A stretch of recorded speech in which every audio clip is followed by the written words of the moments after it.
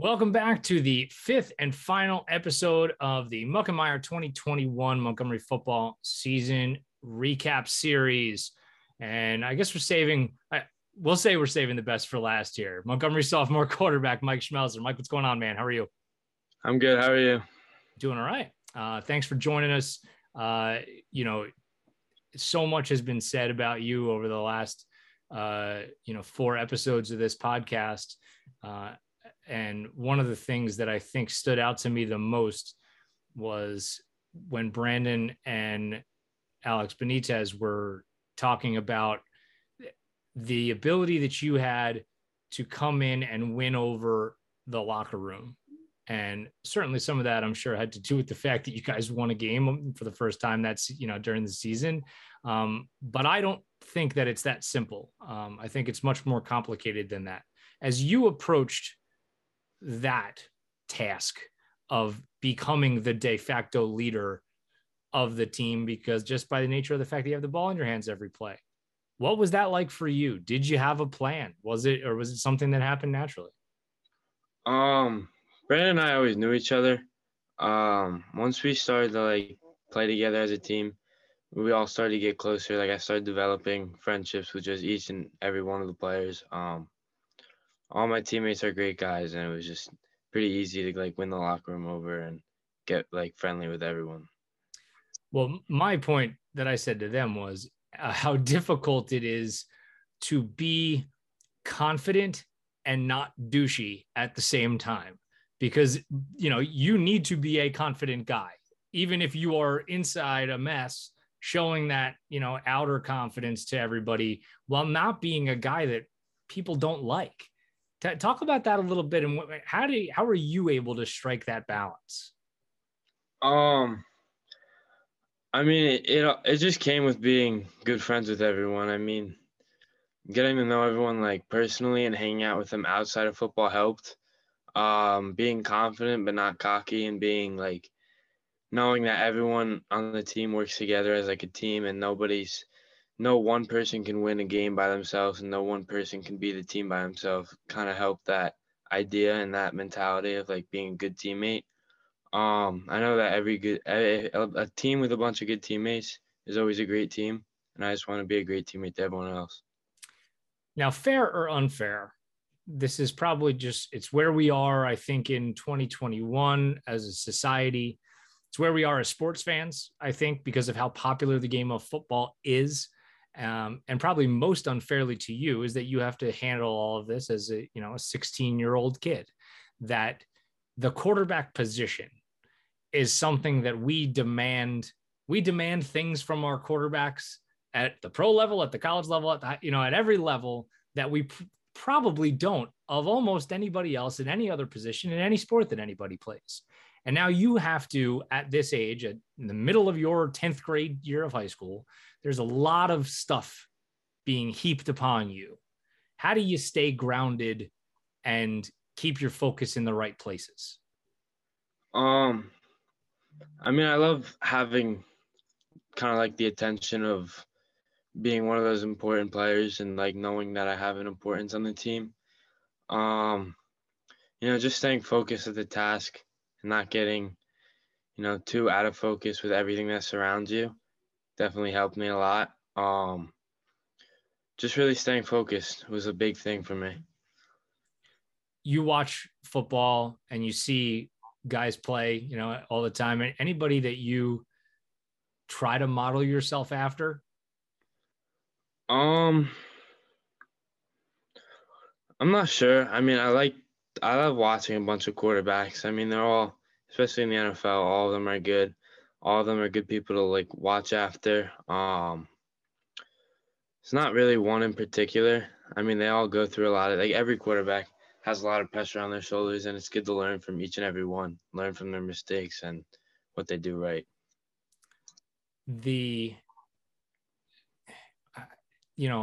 I guess I'm so interested in the psychology of it, in that now the power dynamic and the ability that you have to be an example and be a role model for, other guys, not only in your grade, but, now for 3 years, you're 2.5 years, you're going to have the ability to influence guys who are a little bit younger than you, because right or wrong, they're going to look at you and say, well, this is how what the norms are in this school and on this team about how I can and should act.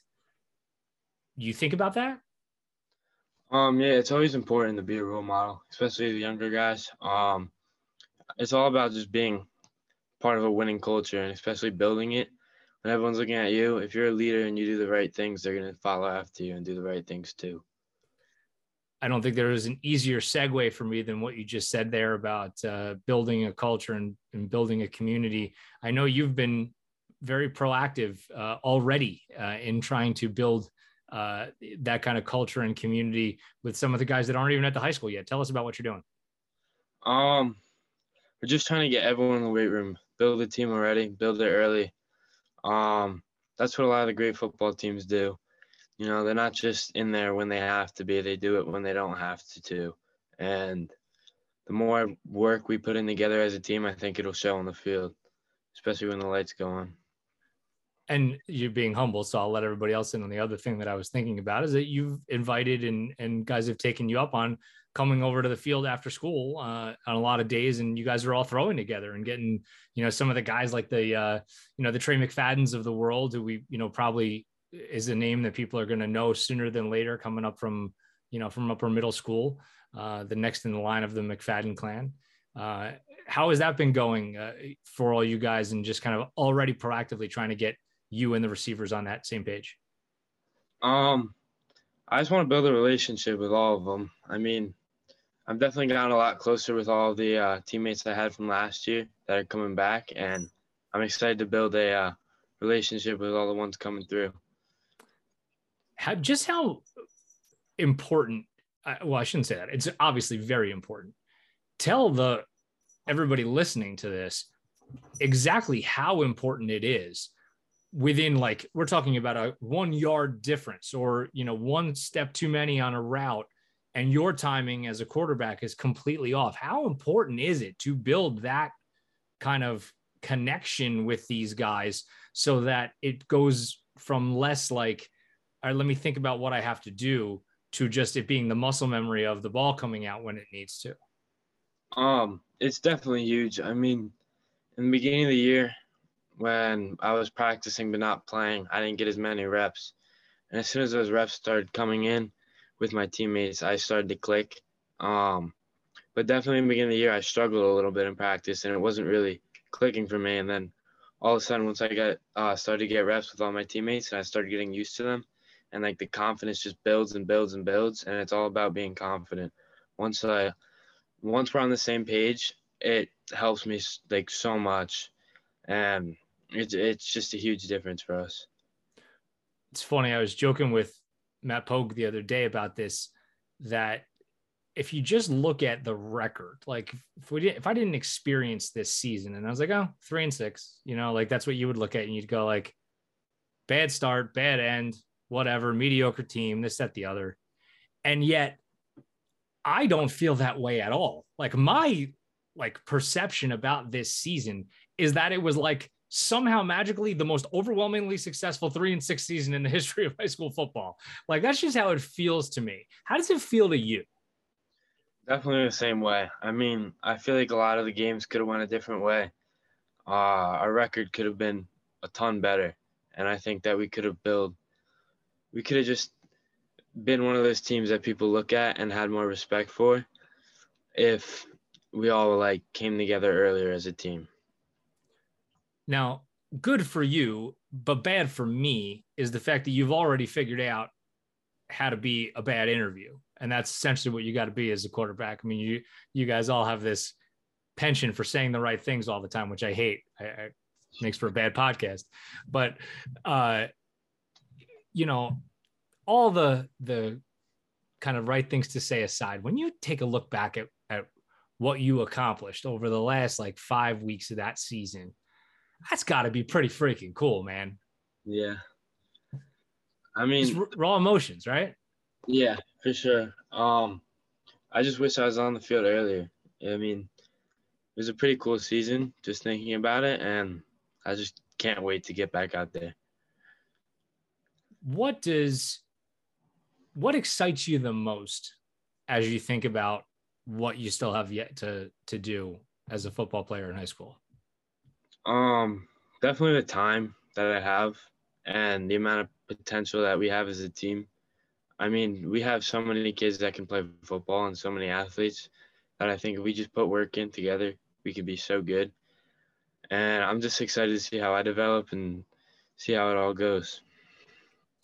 So now, for you personally, now what do you do now? What are the goals? What do you, as you try to strive to take that next step? Is there a thing that you feel like you need to accomplish to be a better quarterback? Is it like being faster? Is it being bigger and stronger? Like, I just don't know what it is. I think just all around, I'm trying to improve. I'm definitely trying to improve athleticism.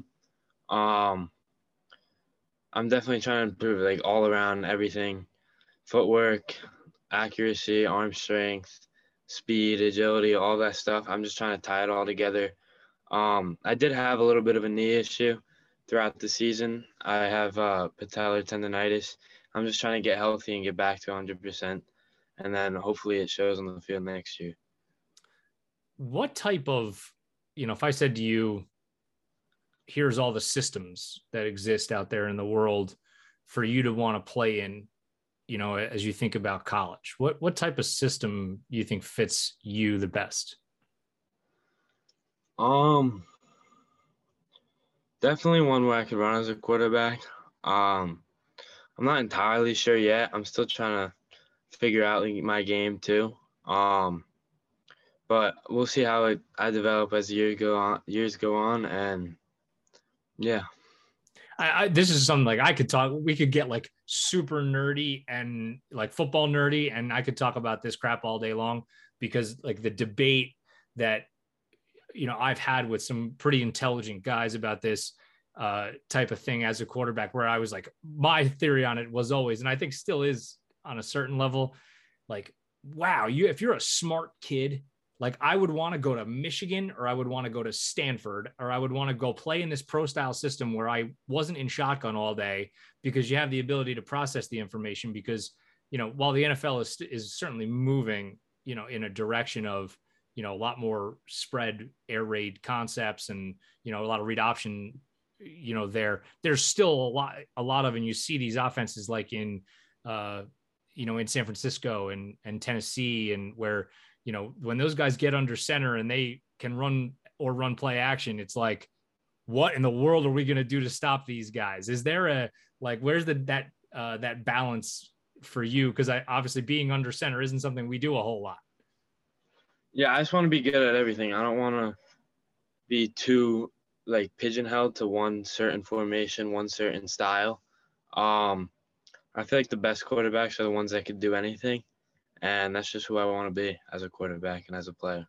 I heard a pretty insightful thing on a podcast not too long ago about, what 5 years ago or 6 years ago quarterback coaches were training guys to do and what they're doing now.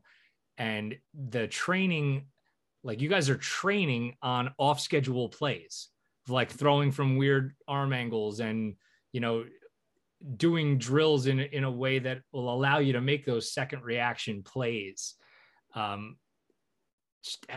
You are a guy who has made a lot of throws on the run and plays that we would call second reaction plays, whether they were by design or not. How much fun is that? It's got to be pretty awesome when you make a play like that. Yeah, it's definitely an amazing feeling. It's something that you kind of have to work on. It's something that also does come a little bit naturally. It's just an awesome feeling when you make that type of play, because it's like a broken down play and then you kind of fix it, and that feeling just feels great. Yeah. Now, I have another strongly held belief about quarterbacks that, yes, in this day and age where, you have to be able to throw the ball, right? Obviously, like there is the minimum skill requirement for this is to be able to throw the ball fast enough and accurately enough so that it gets to the receiver before the cornerback. Now, mobility is becoming more important. But the thing, in my opinion, that separates the guys who have those first two requisite skills from the guys who really become elite are the ones that are able to process the stuff up here first and diagnose before the play even gets going. How important is the mental side of the game to you? And I mean, you're a pretty intelligent kid, Mike. I mean, you have a little bit of a leg up there on some folks, I think. And how does that help you think? Knowing what you're going to do before the play definitely helps how you're going to perform during the play. It's humongous knowing what the defense is going to do and having a general idea what you're going to do with the ball. So it's not like you catch the ball and you kind of blank out and you don't know what you're doing. Like, you don't want to not have an idea and then it kind of falls apart for you. It's a humongous part of like my game, and what like took me to the next level is just knowing and understanding the play, what we're trying to do, like the down and distance, all that kind of stuff that kind of ties in the like your decision making.